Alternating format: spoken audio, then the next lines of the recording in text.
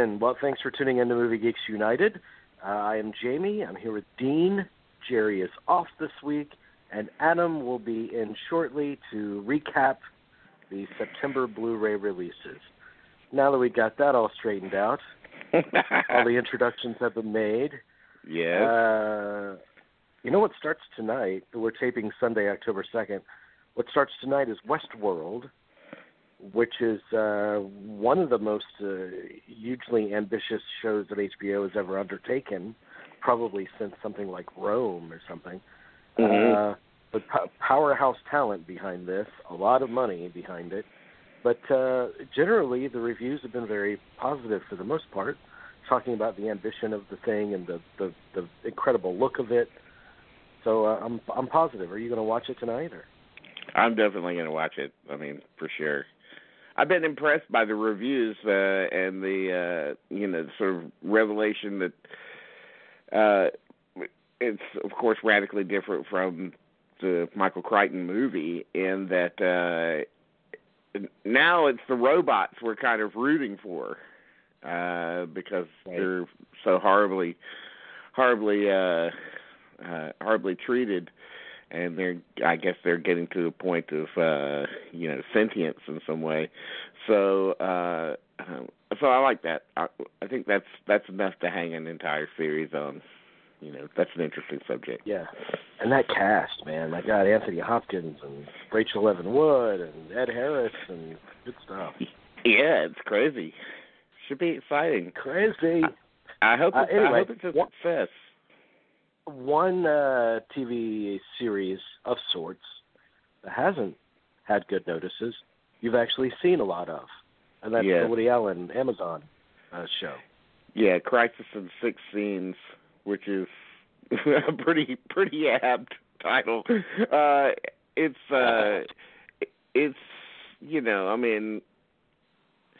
our friend Jason Miller always tells me, he says, he's a huge Woody Allen fan. He says, you're going to miss him when he's gone. He says that to sort of admonish me for not really appreciating his work these days. But, I can't help it. It's this particular piece, is even I guess if you're a Woody Allen fan, you'll probably love it because it's got a lot of, it stars Woody Allen and Elaine May as two sort of square suburban New Yorkers. I think they're in New York in the 60s, dealing with a girl that's interrupted their lives. The girl's played by, believe it or not, Miley Cyrus, who's not bad. And anyway, she comes in with her radical ideas and actions and sort of disrupts their lives. It's a pretty musty kind of story. It feels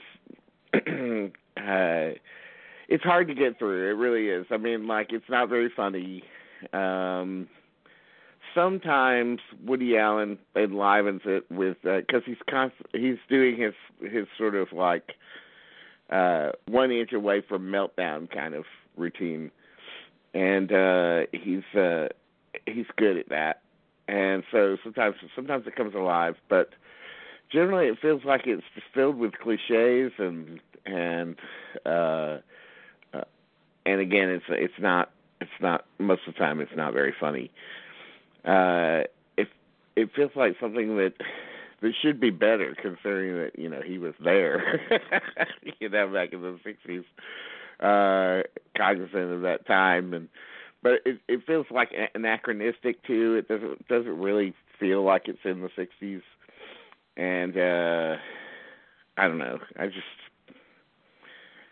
It's tough going. I'm in the 3rd episode now, and there's 6 episodes. That's too bad because he and Elaine May were hysterical together in Small Time Crooks. I think that's actually one of the funniest Woody Allen movies.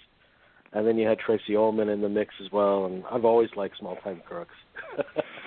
And when he gets rich, and Oh God, you got to see it again. Tracy Ullman decorates her home with like the gaudiest stuff when they get rich from the cookie business, like a harp, and Woody Allen is like dressed in bright yellow and all, like Arsenio Hall at the time or something. It's hysterical movie. Maybe I'll give that a shot again. I wasn't a huge fan of that when that came out either, though. So that's why I haven't gone back to it. Some of the best one-liners in that movie.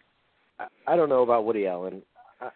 I mean, he set himself. I don't know if he set himself up for failure with this, or if he knew it would be a failure, so he was padding it.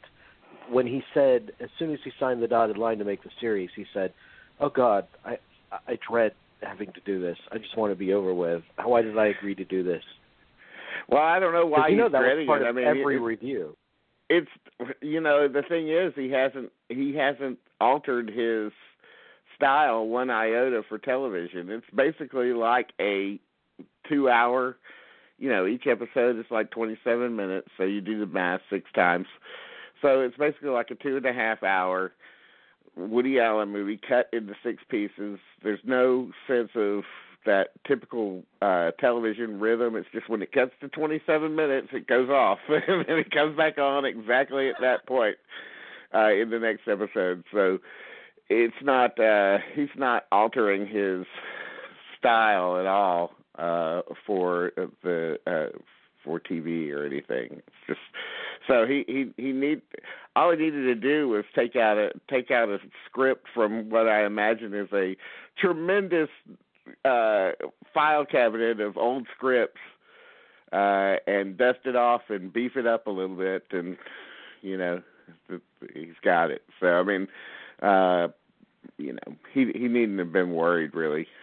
What he needs to worry about is the quality of his work in general, which again I reiterate that I think that he needs to take a vacation. Yeah, but once you get his age, I mean, a vacation might be it. I understand that. Yes. Where should he have stopped? If he were to have made his last movie already, what movie would you like that to have been? Well, the best one of recent times, I'd like to end on an up note with Blue Jasmine in terms of quality, at least, if not emotion. But I don't know. I mean,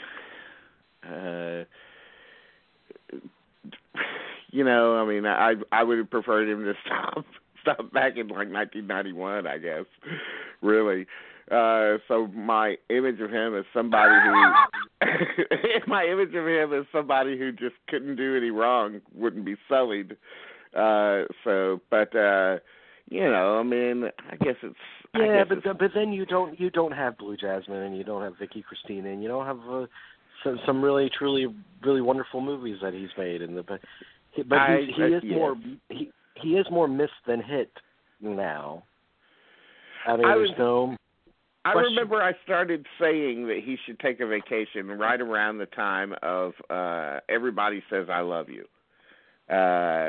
I'm just talking about a year, but right. I don't think he wants to. I just think he likes this routine, and if he doesn't keep busy, he doesn't know who he is, I think. So. So it's essentially he's using the audience as therapy. Yeah. To keep him alive. Yeah, and the movie making process. And I think that connects him. That keeps him connected with people too, because if he's left to his own devices, he just stays in his apartment or something, and maybe goes out for egg salad or something every once in a while. But like, I don't think that he would, commune with very many people if he was left to himself. Yeah. So I think that's one of the reasons he keeps doing it. I have to give him credit, by the way. He always, one thing he's never failed at is he's always working with interesting people. He always puts puts together interesting casts that are surprising, and oh wow, Louis C.K. is in a Woody Allen movie or whatever, Andrew Dice Clay, or I don't know. He's very I guess ecumenical, if that's the word, for when he's he doesn't make a lot of judgments on people's careers in terms of if they're right for the role, he's fine with it, and I think he. And you don't get a sense that it's a calculated effort to revitalize someone's persona or someone's career that might be on the downturn. You know how some directors might do that. You don't get a sense of that from Woody Allen. He just casts him because I think he's interesting for the part. And many times, I think the bulk of that credit goes to his casting director who's been with him forever. Because I think in most of these instances, Woody Allen doesn't even know who the hell these people are. Like, he has to be told. Yeah. Yeah, I mean, I would, Miley Cyrus, for instance, can you imagine him sitting and watching a Miley Cyrus video? Oh, her. No, of course not. So, I think you're right. I never thought about that. Maybe his kids watched Hannah Montana when they were younger or something. I don't know. But, interesting. You saw The Shallows, which has been called one of the best horror films of the year. And I would agree with it, actually. I was surprised. How much I liked it. It was creatively filmed. It was exciting. Blake Lively's very good at it. It's just a very, solid shark movie. I think it falls down a little bit in its climax. It gets a little ridiculous. But I feel like they kind of painted themselves into a corner in terms of putting her in jeopardy. And maybe they didn't know how to get out of it. So they had to go to the ridiculous. But in general, I really, really enjoyed it. I thought it was a tight piece. Very good. Speaking of tight piece, how's Blake Lively? I knew that was going to happen when I said those two words. She's great at it. I mean, she's really, really good. Is it a movie that she has to carry, like she has to hold together? Yeah, I mean, she does. She does a very, I mean, she's only hitting.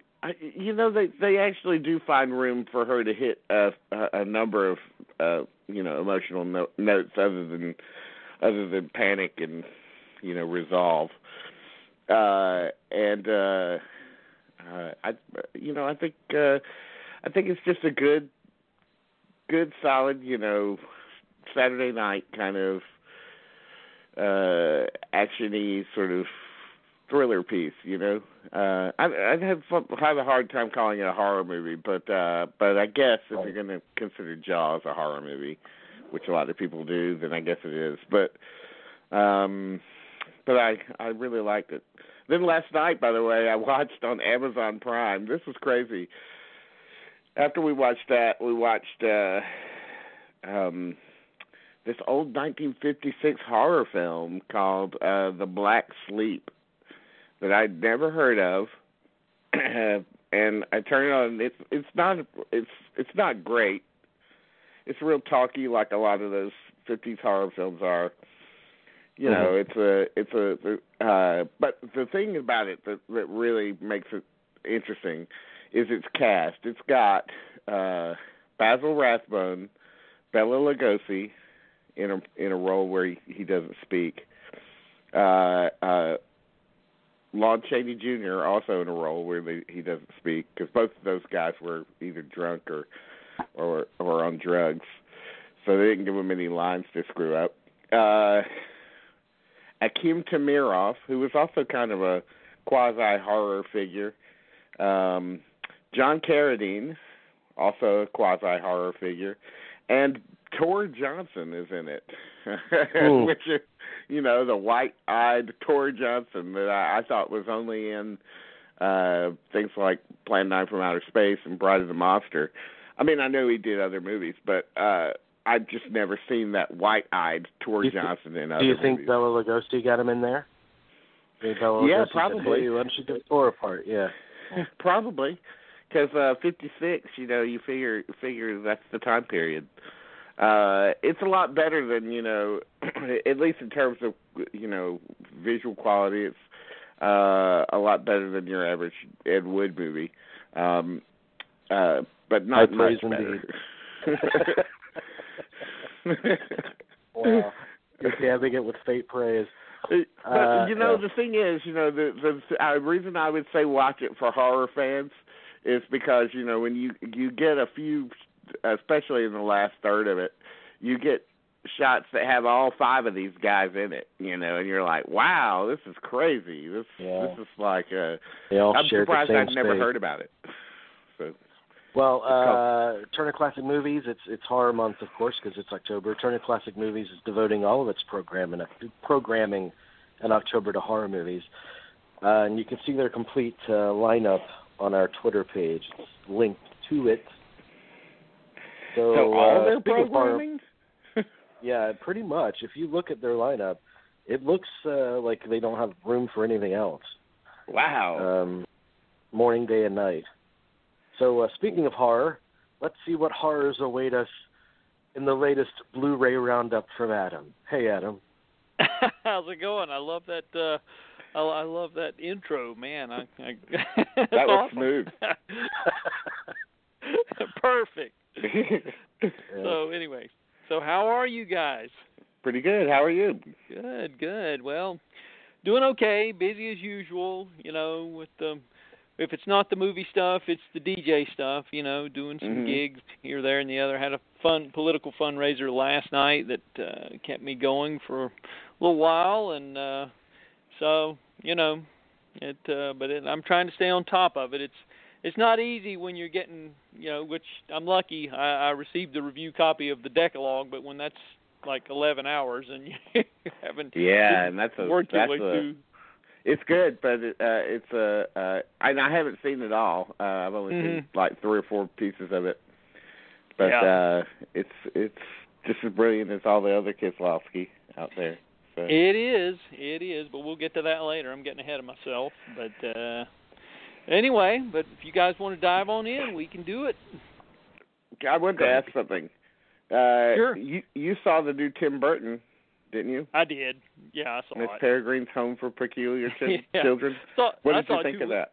Yeah, I saw it 2 weeks ago, actually. I thought it was, you just feel like his heart's not in it, Tim Burton. It's like the Snowden film, because you just feel like you're sitting there the whole time thinking of the past glories of these guys like Oliver Stone and Tim Burton. And I know we shouldn't do that. We shouldn't, necessarily base their latest work on something they've done in the past, but it's so hard not to do that when you know what they're capable of, and you just feel like you're watching it and it's like, yeah, it's kind of entertaining, but it's one of those movies where you feel like they're trying so hard to cram every single conceivable element of the book's plot into the film that during the last half hour of the movie, it's just like they're shoehorning everything in there. You can almost feel the flop sweat coming out of the screen, coming off the screenwriter.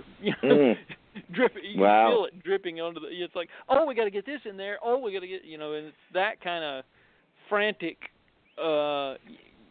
You don't necessarily have to put every element in there. So, but the I visual guess this effects, is how, like Harry Potter and so forth has really changed the industry, in that, and certainly like Hunger Games and all that stuff. Yeah. Is I mean, in order to I guess kind of escape any kind of criticism that the fans might have, they feel a real pressure to include everything in a movie. Right. Now. It makes you wonder, like, why don't they just do it as a TV series then? If they just can't do it as a movie, why not just do it as a TV series instead?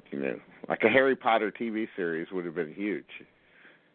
Yeah, that probably would have worked better for this thing, But I mean, there's, I love seeing Terrence Stamp in anything. It was nice to have him in there, and some of the I thought the CGI was really nice for some of the creations of the actual Peculiar Children. Some of that was pretty inventive. Some of the best use of CGI I've seen in a while, and I'm not a big fan of computer-generated effects, but in this case it worked. So, it's a mixed bag. It's just, it is what it is. But it's not terrible, though. No, it's saying something when I enjoyed Masterminds as much as I enjoyed Mrs. Peregrine's Home for Peculiar Children. Ooh. So, man. yeah. Well, in our neck of the woods, we actually have a connection to that story. I know, it happened. The house that they bought with the money is 5 minutes from where I live.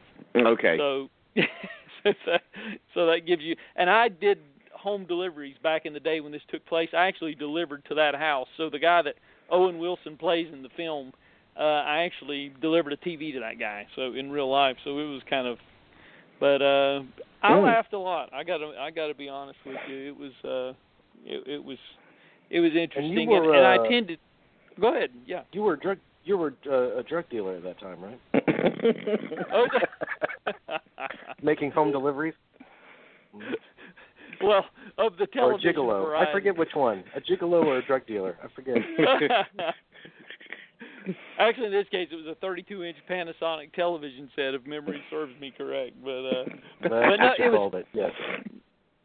But it was funny because at the screening, the guy who wrote the book that it's based on, who actually covered the story for the Charlotte Observer, which is our local paper, is our big paper out of Charlotte, he sat directly behind me, so I was able to get some feedback from him, after the film, and he gave me a copy of his book that he wrote about it, which was published a while back, and that was kind of interesting. So, but not a bad film per se, but they just play up the broad comedy so high. It's pitched, it's turned into a gross-out comedy, but some of the laughs are pretty good. I will admit, I laughed out loud more than once. So, mixed bag though. So there you go. Okay. All right. Yeah, but enough of all that.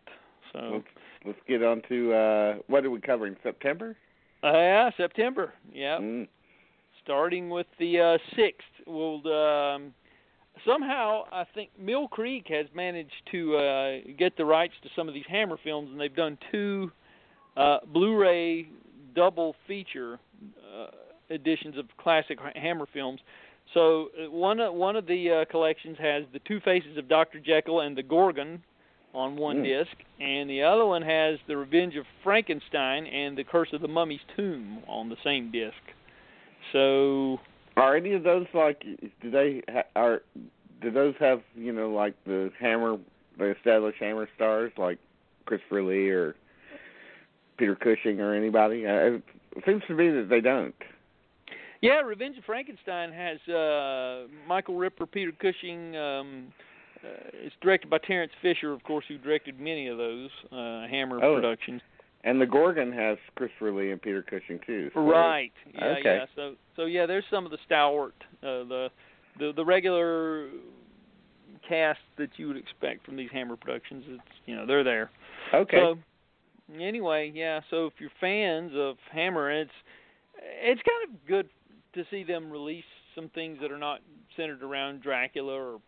Yes. Because you get so many of those, it's good to see them dig into the Hammer vaults and do something different. But yes, I agree. Anyway, yeah.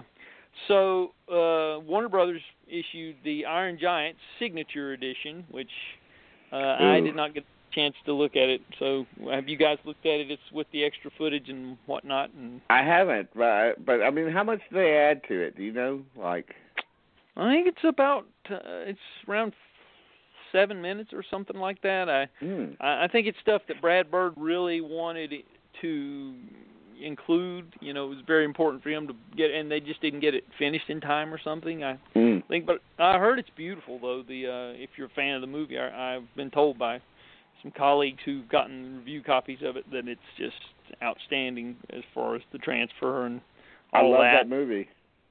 Yeah, so if you're a fan, I would say go and get it, and it's very inexpensive. I mean, the retail's like $9.99, and on some of the retailers online, you can get it for about $8 or something. So, that's good. I think we might get that because that is a beautiful. That's just a beautiful movie. One of the best. I definitely think that it's worth picking up if you're a fan, of course, and we'll go through some of the other titles. These are all from September the 6th, and so also on that date we had. Let's see. Just lost my place. I can tell. I hate when that I've never happens. seen that. What is that? What is that? I lost my place. It's an old Jackie Gleason comedy. It's an old Jackie Gleason. Actually, Haunted Honeymoon is one of the titles that was issued by Kino, and this was not specifically timed as a way for them to cash in on Gene Wilder's passing.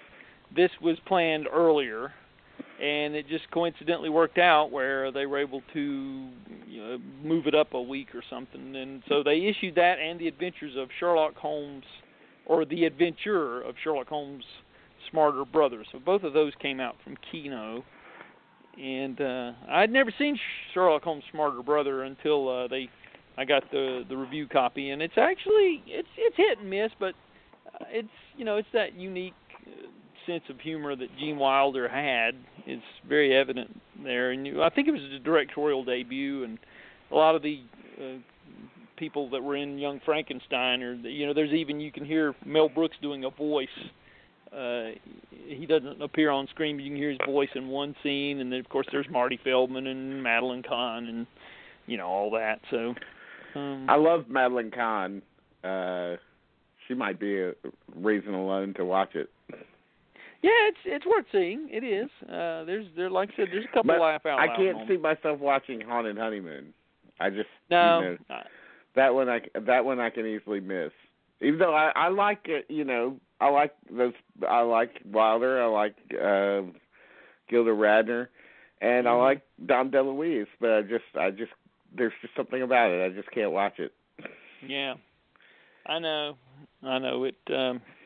Something about that title. It's just like it sounds like something that would be on a like a B movie in the 1930s or something. Yeah, I remember when it came out in theaters. I was in high school and I had no interest in it even as a teenager, and that's certainly not changed 30 years on. So we'll put it that way. Would you say that High Spirits is better? Boy, that's a real toss-up. That's a great double feature. Yeah, that now. I hope Tarantino's listening so he can program that at the New Beverly. That should be a good double feature: Haunted Honeymoon and High Spirits. That would just that would be the bomb. But man.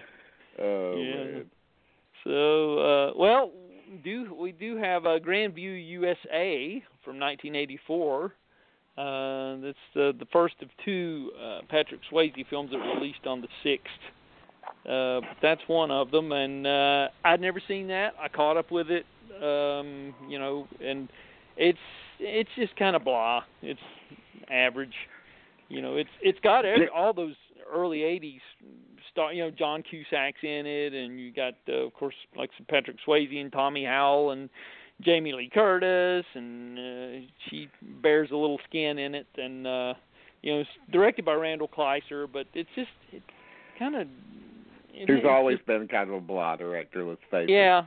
I hate to say it, but it's true. And, I know people love Grease and everything, but I always thought that it was a lesser piece, and Blue Lagoon, and he's just never been a great director. There's something about this though. Maybe just the 80s nostalgia of it. I mean, is that enough to get you through it? It is.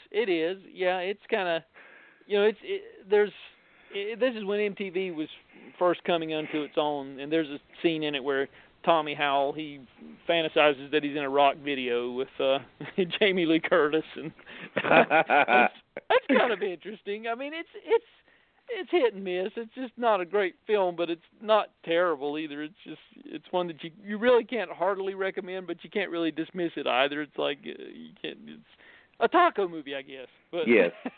Yeah, if you have some tacos, which I I went to my taco place, and I actually have tacos. I'll be having tacos at the after the show. Oh, great. Fantastic. And probably watching something really bad. Yep. Well, the other Patrick Swayze film would be Roadhouse, a collector's edition of Roadhouse from Shout Factory. What makes this a collector's edition? What's on it? Well, finally, you mentioned a title I'm excited about. Yeah. Well, I'm trying to find the list of extras here. It's got what it has as far as it's got a new 2K scan, and for one thing, it's got new audio mixes. There's an audio commentary with Rowdy Harrington, and then there's the classic fan commentary with Kevin Smith and Scott Mosier. Unfortunately, they didn't put the Riff Tracks commentary on here, which would have been a good idea, I think. But anyway, and there's a second disc that has there's a 1-hour documentary called "I Thought You'd Be Bigger: The Making of Roadhouse," and there's a 30-minute conversation with director Rowdy Harrington. There's "Pain Don't Hurt: The Stunts of Roadhouse." Pretty good for a blind white boy: The Music of Roadhouse.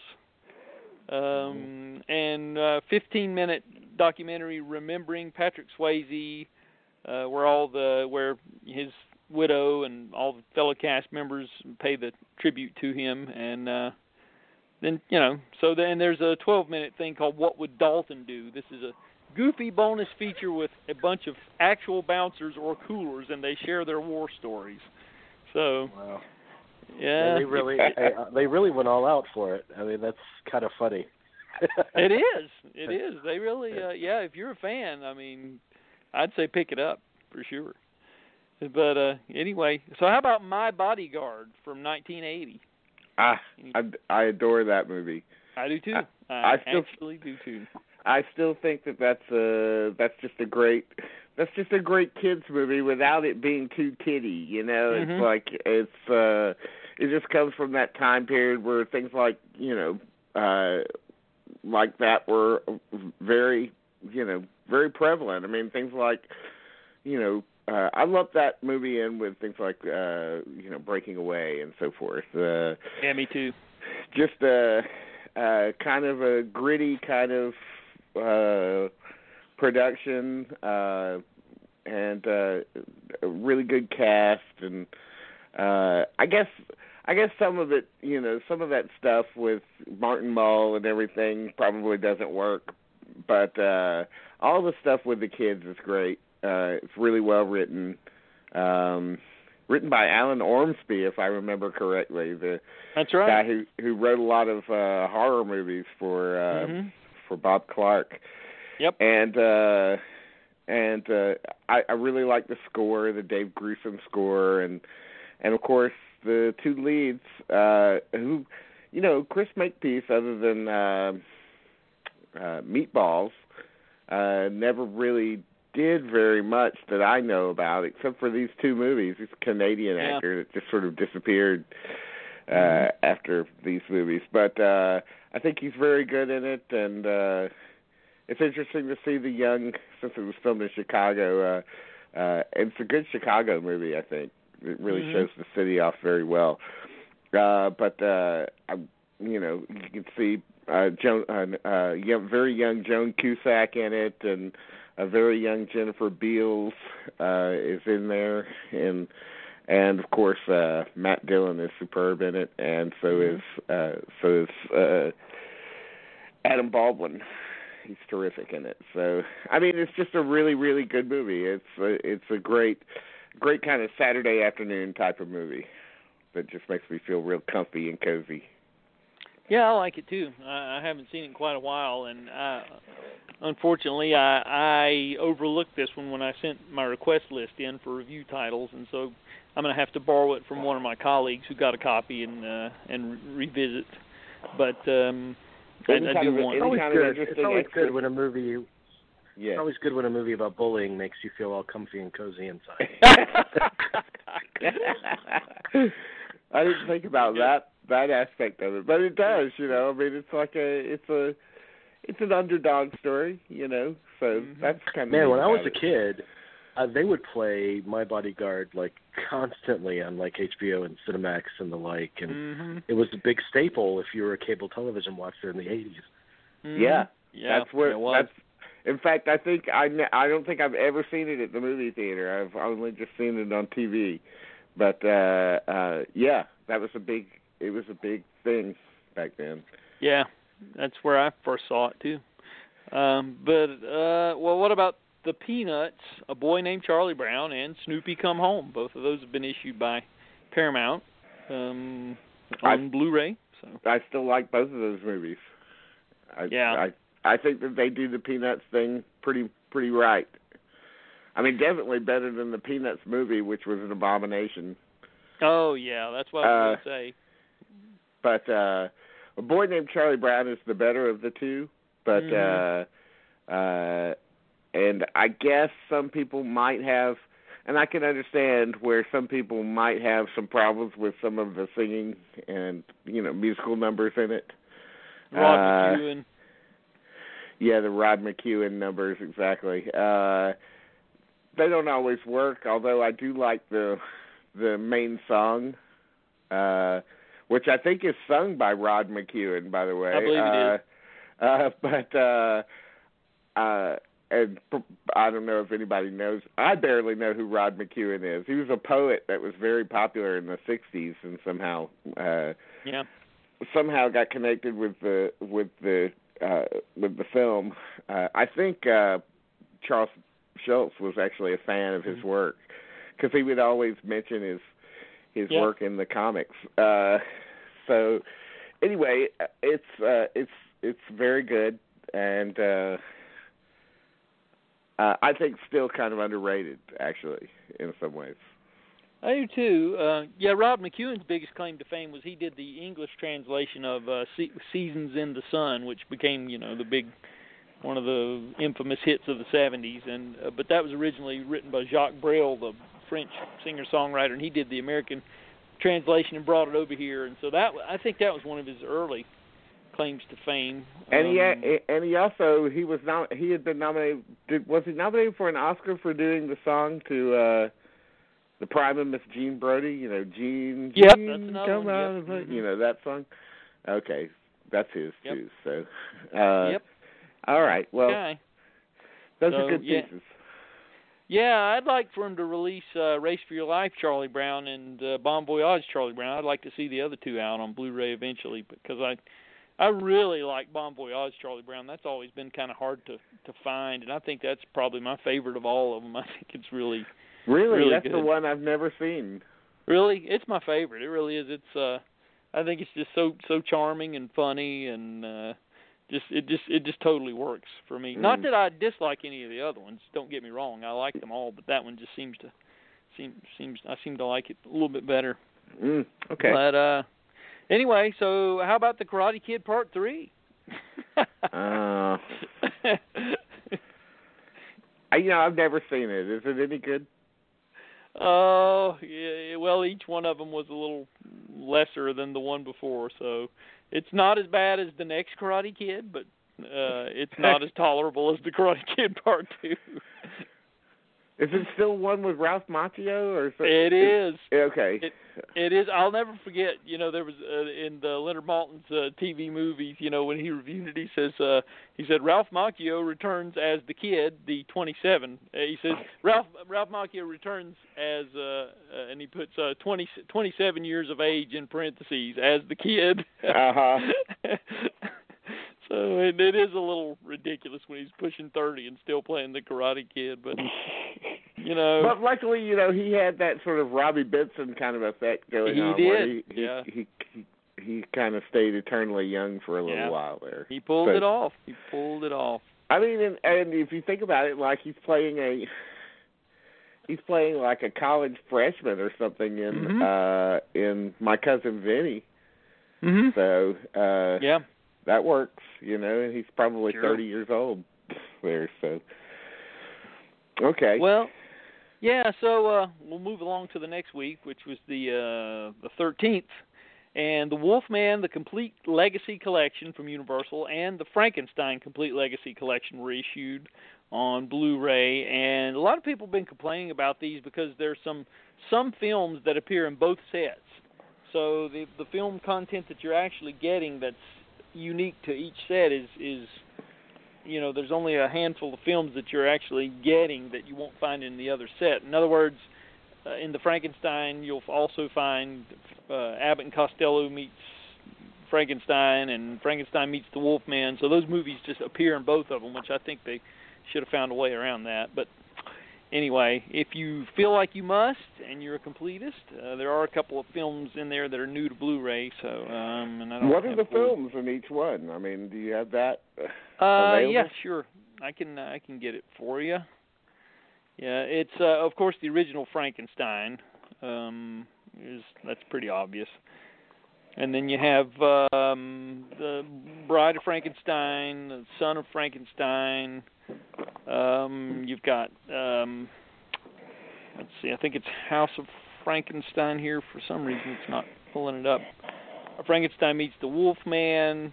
Abbott and Costello meet Frankenstein. I think that covers the Frankenstein collection. That's pretty much it. And then you have, for the Wolfman, in that one, you've got the original, the Wolfman, of course, and then Frankenstein meets the Wolfman, and then it's House of Dracula, and Abbott and Costello.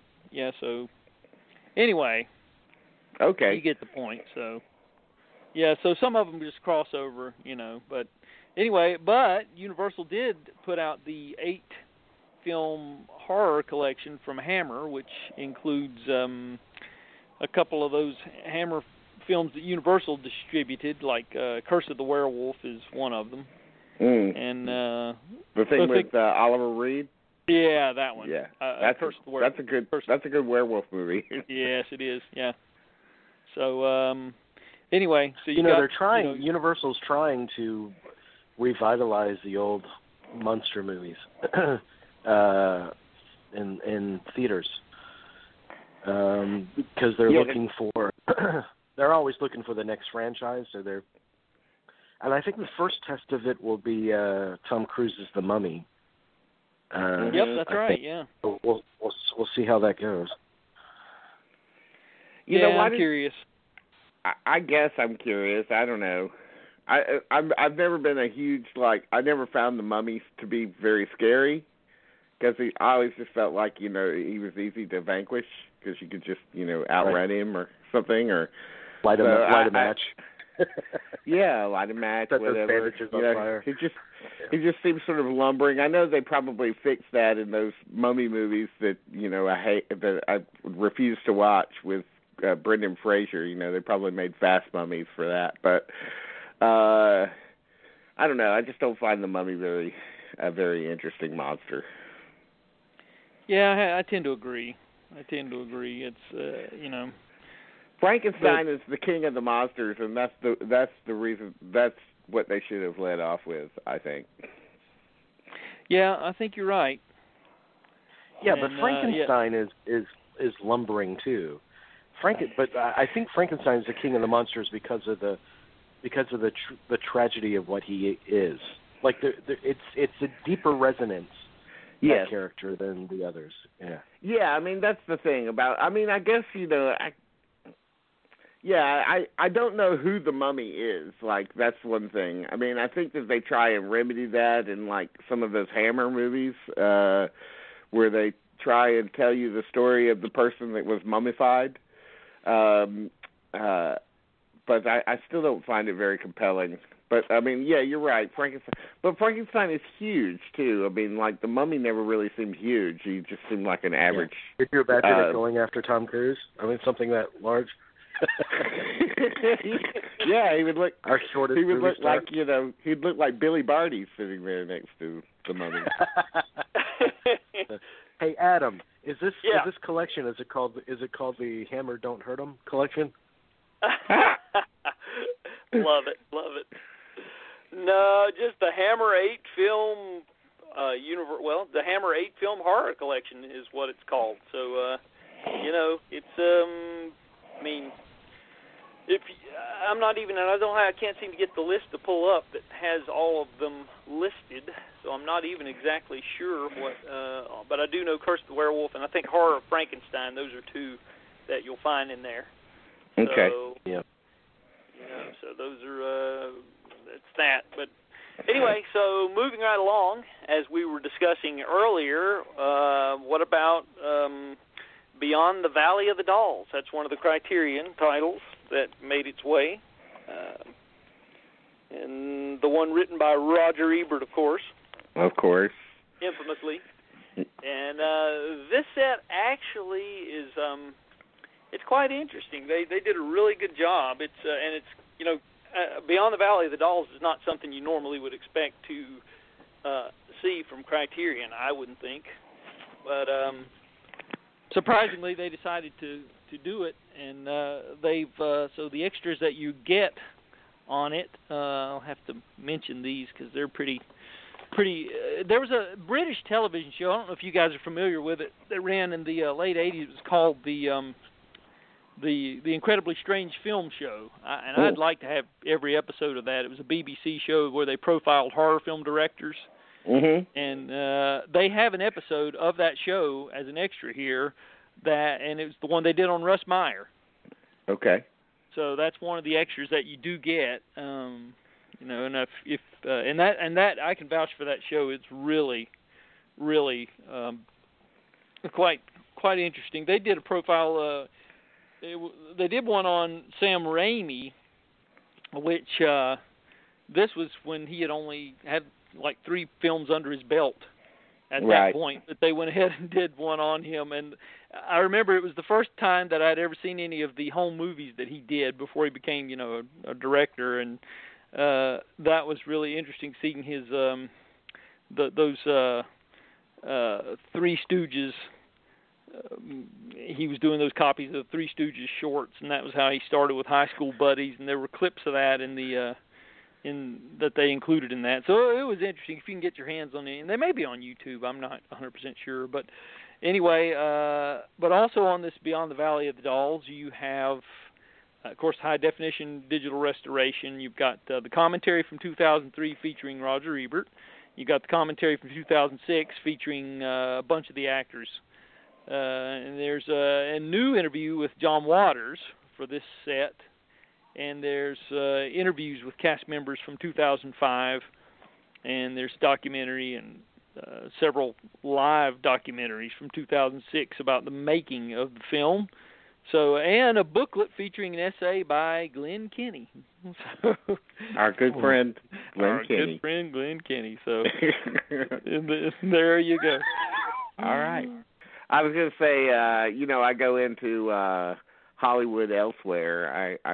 I take a look at that site quite a bit these days, and Jeffrey Wells and I guess Jeffrey Wells and Glenn Kenny have a kind of a history of like kind of poking at each other a little bit, and I just find that I just find that kind of that clash one of the reasons that I return to the site again and again. Yeah, the comment sections get really hairy when Glenn Kenny starts it. They do. And he always, I'll tell you what, he's the master of the insult. He can really, he can really cut to the quick. Sock it to you. Yeah. Yep. Well, I did get a list of those titles, by the way, in the Hammer box. They are Brides of Dracula, Curse of the Werewolf, Phantom of the Opera, the one with Herbert Lom, Paranoia, Kiss of the Vampire, Nightmare, Night Creatures, and The Evil of Frankenstein, not Horror of Frankenstein. Okay. Evil. So there we go. Now we've been corrected. So. All right, that's good. And that is what. So Lionsgate has reissued Evil Dead 2. I'm not sure why, but it's. I don't know that any of the extras are any different. But they do have a reissue of Evil Dead 2, and maybe it's because Ash vs. Evil Dead starting up again. Yes. It starts tonight, as a matter of fact, the night we're taping it, the 2nd of October. So, anyway, so there was a 30th anniversary edition of Stand By Me reissued. So 30 years, that is hard to believe, I have to admit. That's a movie that I think I'm alone in, like just thinking it's just okay. Like I know that's a very important movie to a lot of people. But even back then, I thought, it's just a little. I don't know. There's something about. I don't know. There's something about it. It just doesn't. It's a little too Goonies for me, or something. I don't know. I was too old for it then, and I'm sure I'm too old for it now. So. Yeah, it has its moments. It's kind of a mixed bag for me.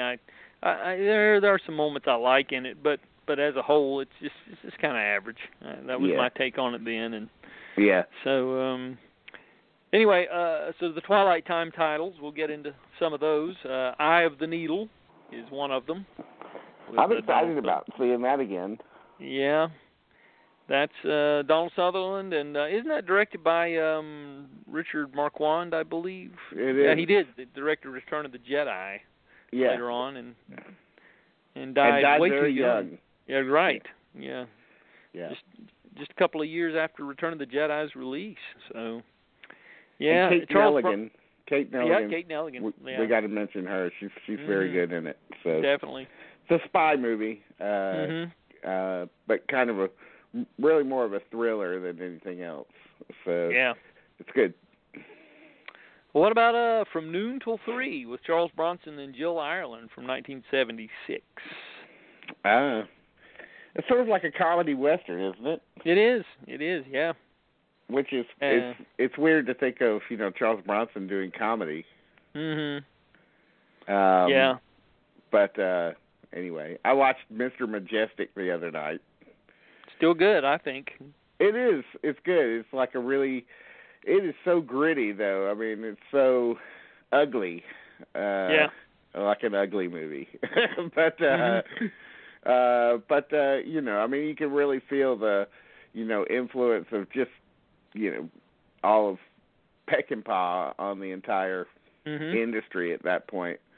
Yeah, it's good. Yeah, it is. And there's what about Murphy's Law? Speaking of Charles Bronson, from 1986. There's one of your one of the films in the canon. Wow, I can hardly even remember that one. J. Lee Thompson directed. So. Oh, he was big for them. Yep. And I mean, somebody who constantly collaborated with Bronson too. I mean, I think they did many movies together. Yep. But, yeah. Okay. And then there's I'm trying to track down the soundtrack for 10 to Midnight, the Charles Bronson movie. Oh yeah. Is there a reason for that? Just because it's an off-ball title that I'd like to own. Okay. I like the off-ball soundtracks, and that's one of them. Yeah, that's a good one though. It is a good score. Yeah. So, Twilight Time also issued 9 to 5, which I would say there's probably a demand for that one. It'll probably sell out, most likely. And then they also issued Bobby Deerfield. How about that? Have you ever seen that, Jamie? Seriously asking me that? I figure the answer is yes, but I mean, yes, I have. Is it really bad? Is it really bad? It is just shy of Lifetime Disease of the Week movie. It's not good, but it's interesting because I think that's probably the first big career misstep for Pacino, because he had just come off such a string of great movies one after another. But he always said that he felt closer to that character than most of any he's ever played. And I think it is in exploring the isolation of celebrity that makes that a meaningful character for him. He's not great in it. It's not a great movie, but it is a kind of interesting curiosity in his early career. Mhm. That's a good way to describe it. Is there a lot of race car stuff in it? There's some. Okay. There's some. But I agree. It's nowhere near. Martha Keller is not good in it. She's not. She's kind of embarrassing in parts of it. She was always not so great, even in things like. And they were, and they were fucking at the time, so they were okay.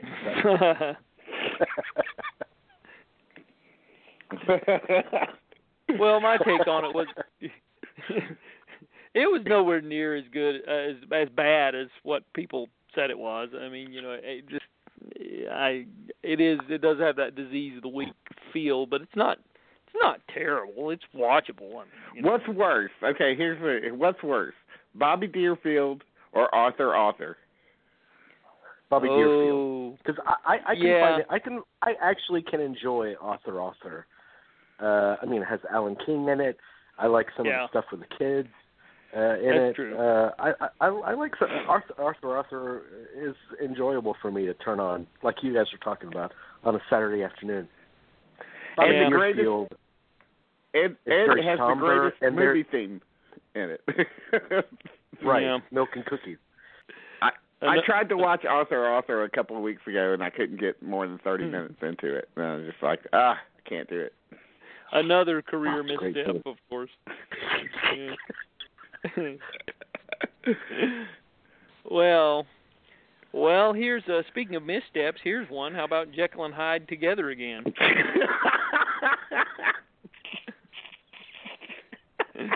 Yeah. Oh man. Now, who remembers the great Mark Blankfield, who has the lead role in this film? Yes. Yeah, I'm drawing a blank field. Yeah, well, he was, and this is really getting into some deep trivia. You remember when ABC had their answer to Saturday Night Live called Fridays? Yeah. And well, he was like the one they were trying to break out as a star. He was going to be their Belushi. Mark Blankfield, and so they did this. And this was one that turned up on HBO. You're talking about those early 80s HBO. This one turned up all the time on HBO, but usually really late at night because it was R-rated. It was kind of one of those. And it has Bess Armstrong as the female lead, which she kind of fell off the map too. Yeah. But I don't know. I might be interested to go back and look at it just as a curiosity item because it's been 30 plus years since I've seen it, but it's probably just the only mention of that title just made me laugh. Just hilarious. Yeah, well, I mean, what other film has Mark Blankfield in the lead? So we're the only people talking about Mark Blankfield, as you so often say. Absolutely, in the entire nation. Yeah, and Jerry Belson directed this, if that gives you any idea. So yes. So. A few months ago, last year I rewatched. Speaking of Jekyll and Hyde, I rewatched Mary Riley, and which is really like the most kind of gray, dowdy, sullen movie, and incredibly brave of Julia Roberts to do at that time when she was America's sweetheart, because this was in the thick of that popularity she had.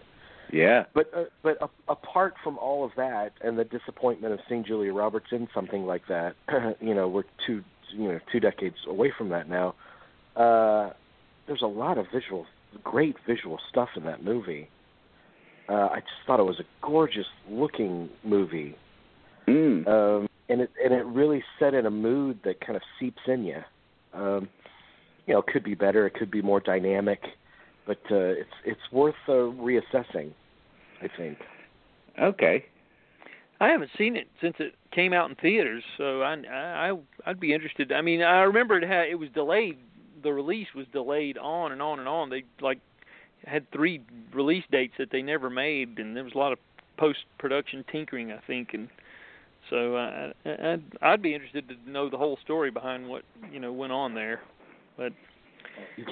Find a good clean copy of it, because it's one of those Italian like Felipe Russolo. It's just one of those Italian DPs that did it. It's very expressively shot. Speaking of which, Blu-ray wise, like clean versions of Blu-rays. My friend was watching the new Shout Factory release of The Thing, Adam, and I don't know if you're about to reveal that or not, but he said I was going to mention he's watched it. He's watched it many times, so I guess we can go ahead and talk about it now because I just brought it up. Yeah, sure. Why not? But he's watched it many times, and he has one of those 4K TVs, and he said it is the best he's ever seen it look. This transfer. Nice. Yeah, I haven't gotten my hands on a copy of that, but I wanted to, and I've heard the same thing. I've heard that they retain just the right amount of grain in the transfer, because that was the criticism of the original issue from Universal put out in around, I guess it was around 2008, and everybody said that it was just too pristine. It doesn't have any sort of film grain or anything like that. It looks too pretty, so to speak, if that's possible, and too perfect. And this one, I think they went back in there with Dean Cundey. He supervised the transfer on this one. It is a 4K transfer that they did from scratch, and they went back to the original 70 millimeter soundtrack, audio track that they had, and they did the remix on the sound on the disc from that. So they really went all out on this. Man, can you imagine seeing? I didn't know that they released that in 70 millimeter. Could you imagine seeing The Thing in 70 millimeter? Oh, it would be fantastic. That would be mind blowing. I did see it in the theaters when it came out, but I didn't see it in 70 mil. No, I didn't. I can only dream about what that would look like. Yeah. But yeah. So yeah, they did a really good job with that, and Dean Cundey, a really interesting DP. I think he's got a much better, more colorful and diverse career than a lot of people give him credit for. I mean, early on when I first started being conscious of DPs, I thought, man, he did a great job with Halloween because that was the most famous movie he shot. Oh yeah. And not knowing much else of his career, I kind of dismissed him as the horror guy. But he's all over the place. He's done a lot of great work. I mean, even something like Back to the Future. You don't think of being a Dean Cundey movie, but it is. Yeah, all of them, all three of them. He shot them all, and I think his work on Psycho 2 is really good. I mean, it's another horror film, but I've always thought that was one of his better efforts. Was Psycho 2. He just did such a great job with that, and. Anyway, but he's one of the greats. I totally agree. And so he did Roadhouse. That's true. That is true. You had forgotten about that, but it is true. That's when I started to really love him. Right there, Roadhouse. Yeah, Roadhouse, right there. So the other Twilight Time title I didn't mention was Remo Williams' The Adventure Begins. So we'll throw that one out there. I enjoyed that movie. I'd I like to watch that again. Always surprised they never did another one of those, and just never happened. And there was talk of it, but just never materialized. But anyway, so what about the Raising Cain Collector's Edition? I know this director's cut that's floating around. We kind of first found out about it on the show here, I think, and when we did the De Palma thing years ago, you guys did, and. So it's on here. It's on this new double disc Blu-ray special edition of Raising Cain, and I did watch it. It's the first time I'd actually watched it, and I think it works a lot better than the original cut. That's for sure. Now, does Pete Gelderblom, does he get a credit or what? Or they do. He's actually he's on the disc. Okay. Yeah, there's a featurette on him. Yeah, that's right. So I'd like to watch that definitely.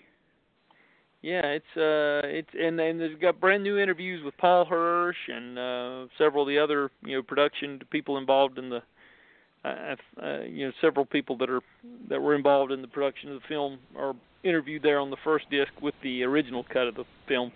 But I think it works a lot better. I mean, it still has flaws.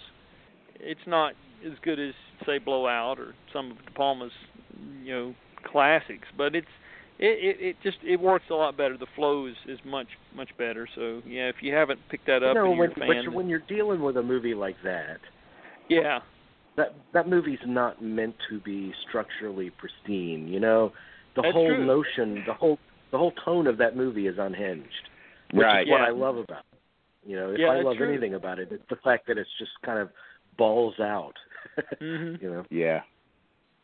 Yeah, I like how it focuses on the Lolita Davidovich character. It's kind of reminiscent. The alternate cut is actually reminiscent of Dressed to Kill. I think the way it's structured. That's what it reminded me of.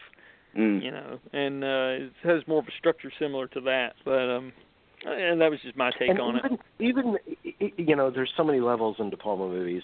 Yeah. For me, or for people that are crazy about De Palma and are looking for them. So at the end of the movie, Raising Cain, and it's actually been many years since I've seen it, but the end of the movie where they're arguing at the hotel, it's the climax of the movie, and guns are being fired or something, and there's all these references just in that one scene to Hitchcock, to, but it goes deeper than that. Like there's a baby carriage that goes down the stairs. Yeah. So it's a riff. It's a riff on De Palma's riff on Eisenstein. Yes. So yeah. I mean, it's one layer after another. It's almost like he's playing with the audience, and I think the best thriller directors do that. I mean, the prime example being Hitchcock, and De Palma's in that vein. I agree. Yeah, there's a lot going on there. It's real busy, and I think that's at the same sequence where the woman, the psychiatrist who's suffering from cancer, her wig disappears, and there's the quick shot of her being that John Lithgow's the Cain character, has tied her up or whatever and ran off with her wig and disguising himself. It's a lot going on there. Yeah. Odd, but interesting. Yeah, but so Yours, Mine, and Ours with Lucille Ball and Henry Fonda. What do we think about that one? It's kind of a... I get that mixed up with Six You Get Egg Roll, which is another... but I do. Is it not like it's kind of like a Brady Bunch thing, right? I mean, it is, but I think it's a fun movie. I really do. Okay. It's the remake was really atrocious. The one with Dennis Quaid and Rene Russo, I believe. But, okay, yeah, I forgot about that. It's pretty bad. Yeah, but the original is really charming. It's one of the better of those late '60s family comedies, and I think it's still a lot of fun. I really do.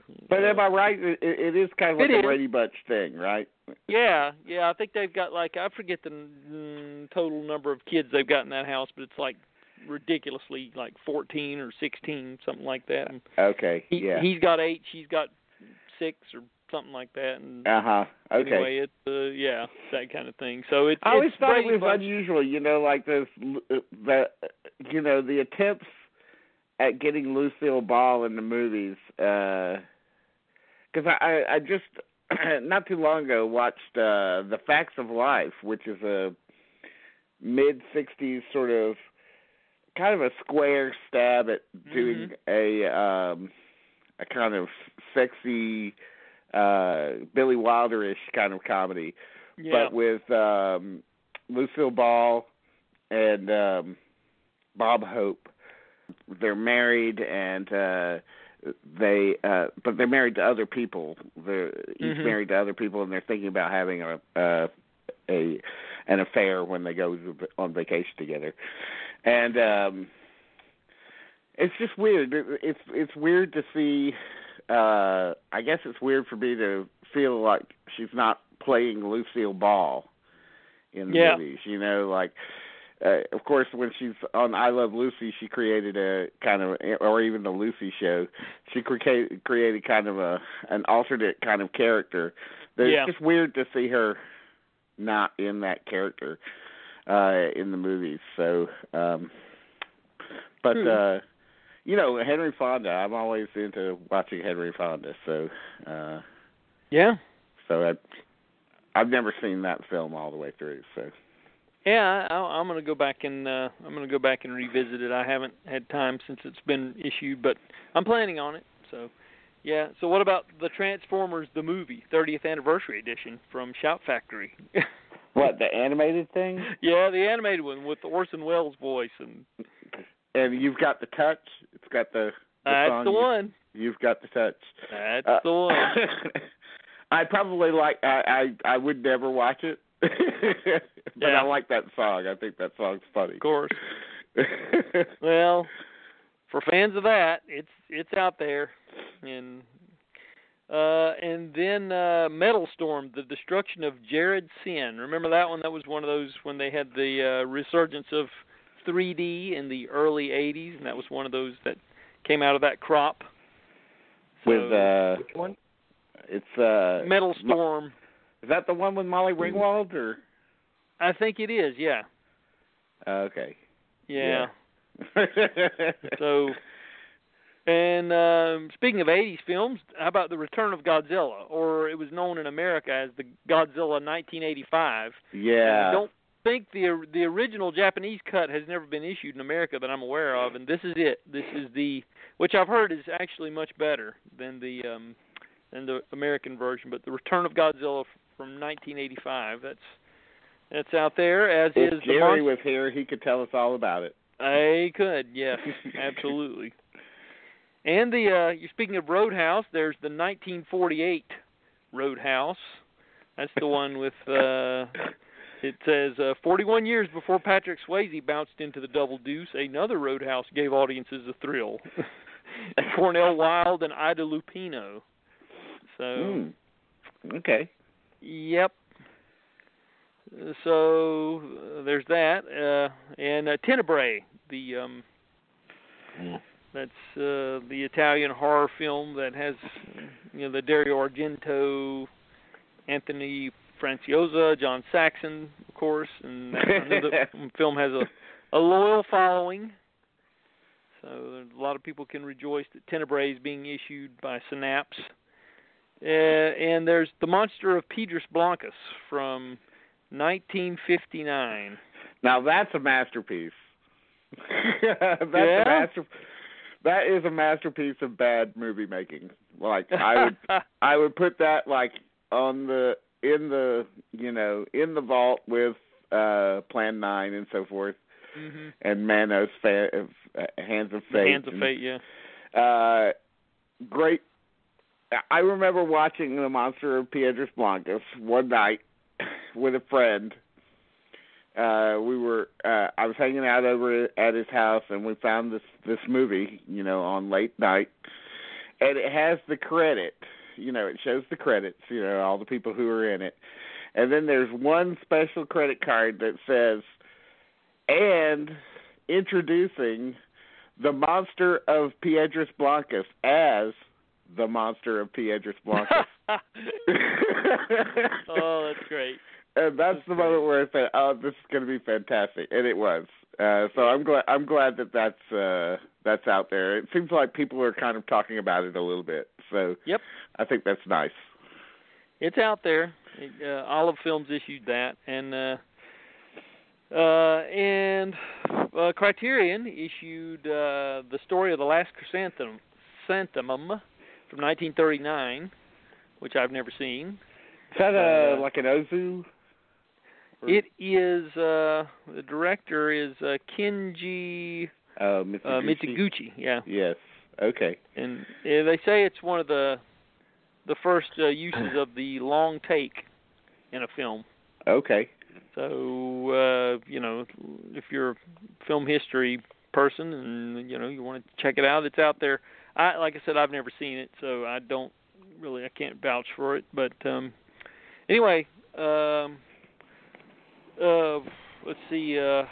The De Palma documentary made its way to Blu-ray, but it has no extras on it, just a trailer, I think. So it's kind of surprising. I thought there'd be a lot of outtakes and stuff, but nothing there. There's a 30th anniversary edition of Aliens, and then we have a couple interesting things that came out the 20th of September. Beauty and the Beast, the 25th anniversary edition. And the Coen brothers' first film, Blood Simple, Criterion, did the honors of issuing that, and they did a really good job brand new transfer, and some nice extras there. So if you're a fan of Blood Simple, then now it's time to revisit. Did you ever see that version of Blood Simple that they when they re-released it a couple of years ago, I don't know, it might be a decade ago now, but then they came out with it on DVD, and they gave it a when they re-released it, I guess the Coen brothers hired an actor to play like the head of the studio who was re-releasing Blood Simple, and it was like a phony, a phony studio head. And anyway, they when they re-released it with on DVD, they got this actor to do like a phony commentary track. Yep, playing I have that one. character, playing and it was. I thought it was one of the funniest commentary tracks I'd ever heard, because you just have to listen to it, but it's so clever. It's like it's right up there with the Spinal Tap commentary and so forth. It's one of the great commentaries. I wonder if they kept that.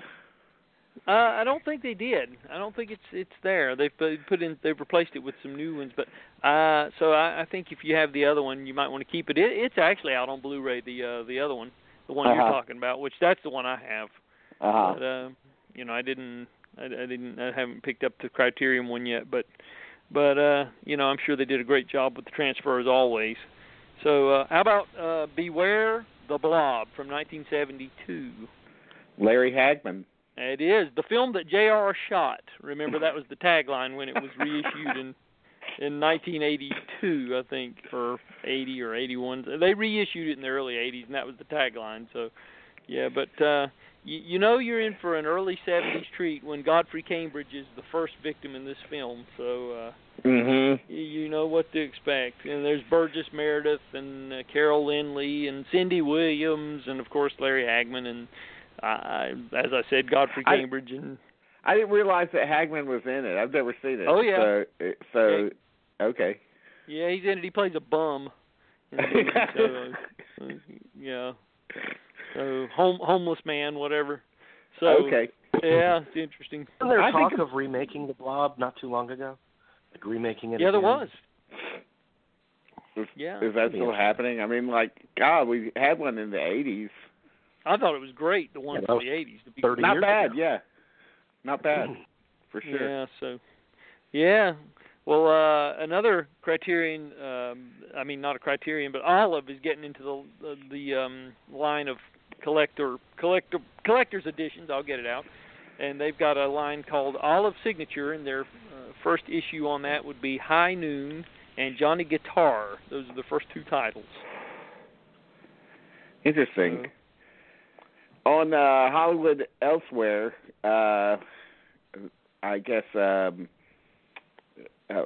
Jeffrey Wells did a piece on High Noon and commented how he was commenting on how, in the climactic moment where the clock is reaching high noon and there's that very intricately edited piece where they're cutting to 1 second shots of almost everybody in town and everything, and it's very intricate. And he said it always felt wrong to him because the music is playing and the music's very timed out, and the cuts should be happening on the beats of the music. But he said he always felt it was a little off. And he's right. He found out that they were like 4 frames off, and so he found some guy that actually fixed it. And anyway, I just thought that was interesting that he noticed that. But I knew it's one of the great movies in terms of editing. Still, yeah. Johnny Guitar is a really, really fascinating movie as well, and one of those movies that really cement Crawford as a trailblazer, I think. And you could say that a trailblazer I mean, specifically in the, and I'm not making a joke here, but specifically in the lesbian community. Uh-huh. Yeah. Yeah, Yeah. very, very much so. I mean, that that whole story with and Mercedes McCambridge is in it too, and she's also similarly lauded in that community. But yeah, that's just a big movie in the gay community in general, and also one of Nicholas Ray's most unusual films, which is actually saying a lot. Yeah, it was unavailable for many years too, so it's good to see it out there. But the 1942 version of Cat People has been issued by Criterion, and of course they did gussied it up with all kinds of great extras, of course. And the 1986 horror film Dead End Drive-In has been issued by Arrow. It's one of Quentin Tarantino's favorites. That's how they're billing it. But anyway, I have a movie poster for it. Yeah, which is one of the lowest rent movie posters I have. But boy, it's bad. But yeah, I never saw it. I just skipped it. But there's a 30th anniversary edition of Labyrinth out there, and another movie, another like really popular '80s movie that. While I appreciate like a lot of the technical stuff that went into it, I really don't find myself moved by it at all. There's a lot of those '80s movies that people love that keep trying to like the Goonies, that people just adore for some reason, mainly because they were kids. It was like the first. They were like the first films that they owned. When they got a VHS machine or whatever. Yep. So there's a lot of, but I just don't think, I've just never understood the appeal of Labyrinth. I agree. It kind of left me cold too, as much as I like Jim Henson, and I'm a big fan of Jim Henson, but I'm not a big fan of Dark Crystal either. I think that it has a very sluggish pace. I think he was great on ideas, but he was not good in terms of storytelling, in my opinion. And and there's some great moments, but the moments don't add up to great films in either case, in my opinion. Yeah. So I tried rewatching Dark Crystal. I read the Jim Henson biography last year, and it made me want to go back and revisit Dark Crystal, and I did, and it just didn't hold up. It just didn't. When I think of Jim Henson, I always, I went to an arts high school, so it was theater, dance, music, and art, all those disciplines. And I remember a day in my sophomore year there where Jim Henson and Sammy Davis Jr. both died on the same day. Yeah, and that's right. I remember everybody being crushed about Jim Henson passing, and I was like, we work in or we study in an art school, and nobody's bringing up Sammy Davis Jr., who's probably the most talented entertainer that has ever lived. I was crazy about Sammy Davis Jr. even back then. I was too. Yeah, so. Yeah. But Jim Henson is a genius. I mean, not to take away from him, but I just thought it was interesting. I just remember, they were kind of expecting Sammy Davis Jr. to pass because he had terminal throat cancer, and so that I think everybody was kind of expecting that. And then, you turn on your Entertainment Tonight. That was my experience, and they said, well, Sammy Davis Jr. has passed, and Jim Henson, and it's like, Jim Henson, where'd that come from? I mean, yeah, and Sammy Davis Jr. did look a little like a Black Muppet, which was ironic. I mean, that's probably one of the most shocking celebrity deaths. I mean, as far as catching me off guard, I just remember the feeling of it. It's like I can't believe that happened. It was one of those just big shockers. Yeah. But, anyway, yeah. So Salem's Lot from 1979, the original, directed by Tobe Hooper. This has a brand new audio commentary with Tobe Hooper, in addition to a new transfer. Yeah, sure does. So if you're it might be worth it just to get it for the commentary, because the other one was bare bones, the original issue of Salem's Lot. But I do think Salem's Lot is pretty effective in a lot of ways. There's some pretty good jolts in there, and still holds up. Me too. I think. Yeah. So. I do think that has great elements in it. Oh yeah. I think James Mason as the lead baddie is a great casting choice. It's got some creepy, the creepy guy. God, who's the character actor who was so Jeffrey good? Lewis? I can't remember his name. Jeffrey Lewis, yes. maybe. Yeah. Yes, when he was floating in midair and scratching on the window, and it's got really effective moments in it. And then I remember when I was younger watching it with a girlfriend of mine, and we were both marveling at how tight David Soul's jeans were. And my girlfriend at the time, she came up with one of the most clever lines I've ever heard, and it makes no practical sense, but it's just funny. I said, God, those jeans are tight, and she said, yeah, he could make cream of wheat in those things or something to that effect. And I was like, oh. That's great. Oh, that's really great. Well, Warner Brothers has issued a couple of these King titles. They also issued Cat's Eye and It, the original television version, which I think is half of a good movie, in my opinion. Yeah. But here's hoping the feature film will be much better. I'm hoping. But anyway, and Cat's Eye, of course, is directed by Louis Teague, who made Cujo and Alligator. Alligator, yes, which I love. Which I'm clamoring for a Blu-ray release of that. Lionsgate controls the rights to that, and I just keep hoping they'll do something with it. They won't license it to anybody. Shout Factory, Scream Factory's tried to get it from them, but yet they won't release it. And it's like, come on, guys, put that out there. They should. They're putting out everything. They're putting out everything else. Yes, he is. Yeah, Louis Teague. Yeah. Yeah, he also made Lady in Red with Pamela Sue Martin, which I have an affection for as well. So. Oh yeah, I like that. That's I always kind of associate that with more Roger Corman, but yeah, I mean that's true. He did direct that. Yeah, I like that movie too. I do too. Yeah. But Twin Peaks, the original series, along with Firewalk with Me and The Missing Pieces, it's being billed as. Paramount's put all that out in a big box set, so I guess that's in anticipation of the new Twin Peaks heading down the pike. Man, I cannot wait for that new Twin Peaks. I cannot wait for that. Oh God, that's gonna be. You know what? That's gonna be like the most buzzed about upcoming TV show. Yes. And personally for me, I can't think of another instance where I've looked more forward to a TV show.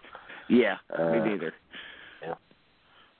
Yeah, it's going to be it's pretty exciting. I can't wait either. I'd love to see Firewalk with Me on Blu-ray. Yeah, that'd be nice. That might. Of course, I guess it'd be nice to have all, Blu-ray upgrades of all the other the episodes of the show too. So, yeah, it might be worth it. But wouldn't that be difficult since it was shot in standard def? Yeah, that was. Shows? Well, I don't know. It was on film, wasn't it? So if they had the original film elements, they might be able to do something with it. I don't know. So. By the way, what's also interesting is they shot all of Westworld on film. Oh, that's nice. I didn't know that. I didn't know that either. But I guess it's Jonathan Nolan, right? So I mean, right. They're both very pro film, so I guess we shouldn't be surprised. And early reviews on that are very good too, by the way. So I'm hoping it lives up. But, yeah, I'm looking forward to that. Yeah. So Bill and Ted's Most Excellent Collection, which includes the two Bill and Ted films, of course, with lots of extras. That's from Shout Factory. And we were talking about Charles Bronson films. How about Cabo Blanco, which is also directed by J. Lee Thompson and is kind of a reworking of Casablanca. I didn't know that. Yeah, it is. I didn't say it was a good one, but a lot of Really is. We talked about this last week, actually. The whole Last House on the Left, the Virgin Springs, Thousand Acres, King Lear. Remember? Yeah. So, this falls in squarely into that line of or into that same wheelhouse. So Blood Diner. There's a new line from Lionsgate, and they're taking all these Vestron video titles that were on VHS back then, and they're calling them the Vestron Video Collector Series.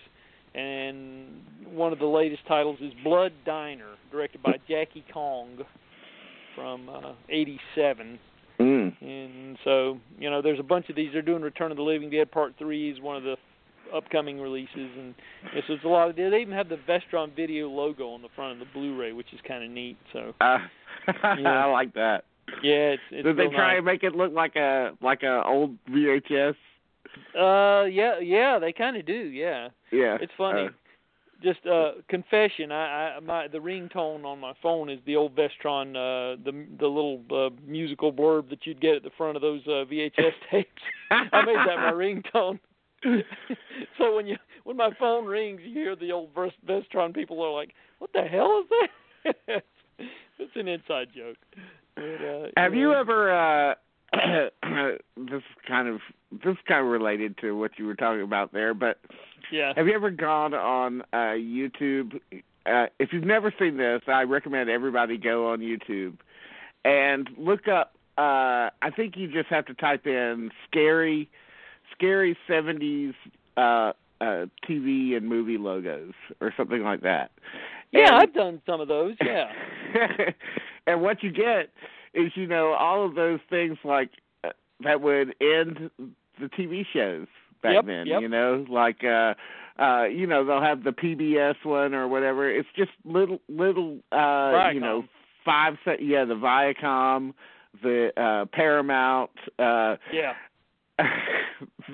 That is one of the funniest things ever, if you ask me. It's just seeing all of those logos, and they are scary. I don't know why they're scary. I know. I guess they were trying to break through to you, in television. They were trying to grab your attention with them. Yeah. And but they end up being quite startling and weird. They are creepy. They are. Yeah. There's just two ways about it. Yeah, well, there's a documentary that's made by the same guy who made Room 237. You guys probably know about it. It's called The S from Hell, and it's a short documentary about the Screen Gems logo. And people who have an actual phobia about the Screen Gems logo. And it's great. It really is. And it's only like 10 minutes, but the funniest scene in it is this guy is talking about how he was terrified by the Screen Gems logo, and his sister knew he was scared of it. So she would, when it would come on after the Monkees or Bewitched, she would pin him to the floor and take her hair and rub it in his face and go, "Screen Gems, Screen Gems, Screen Gems," and just and the kid was terrified. So and as an adult, he's still terrified by the Screen Gems logo. It's a hoot, but look that up. You can find it online. I think Vimeo's got it, but it's called The S from Hell. So it's I'm right. I'm gonna look that up. Yeah, you need to look it up. It's pretty fun. It's good. I laughed out loud quite a few times. Yes. But another one of those, by the way, Vestron Video Collector's Series, another title is Chopping Mall, by the way, from 1986. So, am I wrong in thinking that there's first of all, there's no actual killer in that. It's like robots or something, isn't it? Yeah, that's right. Yeah. There's It's just robots. These kids camping out in the shopping mall, and these robots that are security guards. They go crazy and terrorize the kids in the shopping mall, and they're hiding in the mall for some reason. I can't remember. No, they're trapped. I think it is like a high-tech shopping mall, and they get trapped. And anyway, it's funny because in the credits, Paul Bartel and Mary Warrenhoff are listed, but it's been so long since I've seen it, I can't remember. But she swears up and down. I did an interview with her a couple of years ago. Swears up and down she's not in the film. Even though she's in the credits. And she takes great umbrage with people who always ask her about Chopping Mall. She says, "I'm not in the film." So, for whatever it's worth, but they still bill her as like third or fourth on the credits. I think I'm gonna. I'm writing for this site, Zeke Film now. Yeah. And I proposed to them an idea of doing like a monthly, like a sort of like a weird movie list. Like I want to take, like the first one that I'm going to do is about pie in movies. Like all the movies that a list of 25 movies that have major scenes that revolve around pie. Oh, nice, yeah. I know. It's the history of pie in movies. And I'm always trying to think of like weird little things like that to do. And what would be great is a list of like mall movies. Yeah, that's a good idea. Because you can start by scenes from a mall, obviously, and Paul Blart Mall Cop, but then you get into things like Chopping Mall and. Silent Partner, isn't that? Silent Partner's a good one. That's a very good one. Was it Day of the Dead? That was the shopping mall. Dawn of the Dead. Both of them. That's true. That's true. Both versions. I don't know. I just think I also remember that Series 7, The Contenders, has some mall scenes in it, and which is a great movie if you've never seen that. Series 7, The Contenders. The Blues Brothers, of course. Yeah, and I don't know. I'd like to start thinking of more. Yeah. So if you guys can think of any, send them over. All right. The Jason show, he had he has us doing lists like every time I do a show, and I never prepare for those shows. So just to be a smart aleck, I'd prepare my own list of like really off the wall list. So I'd come on and I'd say, here are the top 3 scenes involving the crashing of a vendor's shopping cart, like the street cart. So I'd say, remember Temple of Doom when Short Round drives over that one street vendor's cart, and then you have the hot dog cart scene in Sleepers. That puts the whole plot in motion, and good stuff. That's funny. That's a good. That's a good one too. Oh yeah. Well, we talked about a little bit ago Decalogue when we first started. That's out now, and that's like 11 hours ago. Like 11 hours ago. That's right. But no, it's the. In case anybody doesn't know, I'll briefly say that it's directed by Krzysztof Kieslowski, who's probably best known for the Red, White, and Blue trilogy. 3 Colors trilogy, and this was a series of 10 films he did for Polish television in 1988. Each one of them is revolved loosely based on one of the 10 Commandments. And what makes this set pretty special is, well, for one thing, they remastered all of them from the original film elements, and these were in standard definition as well, like you were talking about earlier, but they've somehow gone in and remastered them from the original elements. And there are a couple of them that actually were shown theatrically, and those versions are here as well, and they're actually in widescreen. So there's a couple of these films that are actually presented in widescreen as opposed to the 4x3. So lots of great documentaries and remembrances from people who worked on them, and it's powerful filmmaking, and each one of them runs about an hour. So I would say if you're a fan of great foreign cinema, I would say investigate the Decalogue, because it is. If you can invest the time, and they're really easy to digest. You can, they're only an hour, so if you got 30 minutes here, watch half of one and watch the other half later, and that's the way I've been doing it. So it's good stuff, real powerful. I can't wait to watch it. Yeah, it's good, very good. So we'll move along real quickly with these last couple of titles. So we've got The Midnight in the Garden of Good and Evil, the Clint Eastwood film with Kevin Spacey, and Lady in White from Scream Factory. From I think 1988, and we have An American Werewolf in London, the 35th anniversary edition. And I still love that movie. I do too. Yeah, I think it still works. And The Shape of Things to Come from the 1979 version with Jack Palance. I don't remember that being all that good, but. Anyway. Yeah, I barely remember that from HBO. Like, just barely remember seeing the commercials for it and stuff. for sure. And Private Lessons. Another HBO mainstay. Yeah, this was Sylvia Kristel and Howard Hessman, and directed by Alan Meyerson. And I get this confused with My Tutor. I don't know why, but I always got those two because they both came out about the same time. Yeah. But it's one of those sex comedies from the similar to Last American Virgin, something like that. I get all those. They kind of run together. My Tumor. Oh. My Tumor. My Tumor. My Tumor.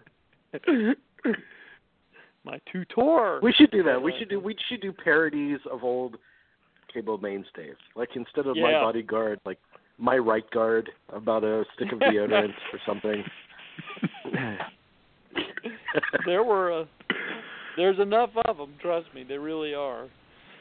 But Valley of the Dolls, we mentioned Beyond the Valley of the Dolls. Well, Criterion also couldn't resist releasing Valley of the Dolls as well. With Susan Hayward, Patty Duke, of course, and Mark Robson directed, and cult classic it certainly is. Sharon Tate. Yep, Sharon Tate also. Mm-hmm. God, she was unimaginably beautiful. Oh, yeah, she was. Sharon Tate was gorgeous. Yeah, she certainly was, and looks great in that film. And then there's two from Douglas Sirk, two films on one disc. We have A Scandal in Paris is one of them, and the other one is A Scandal in Paris is the only one that's listed here. So, but it's a twofer. There's two on the disc, but I'm not seeing the other title. But anyway, if you're a fan of Douglas Sirk, the guy who did Written on the Wind and so many of those other Technicolor melodramas that inspired later Far From Heaven, then you might want to check it out. So I think that pretty well covers everything for the month of September, I believe.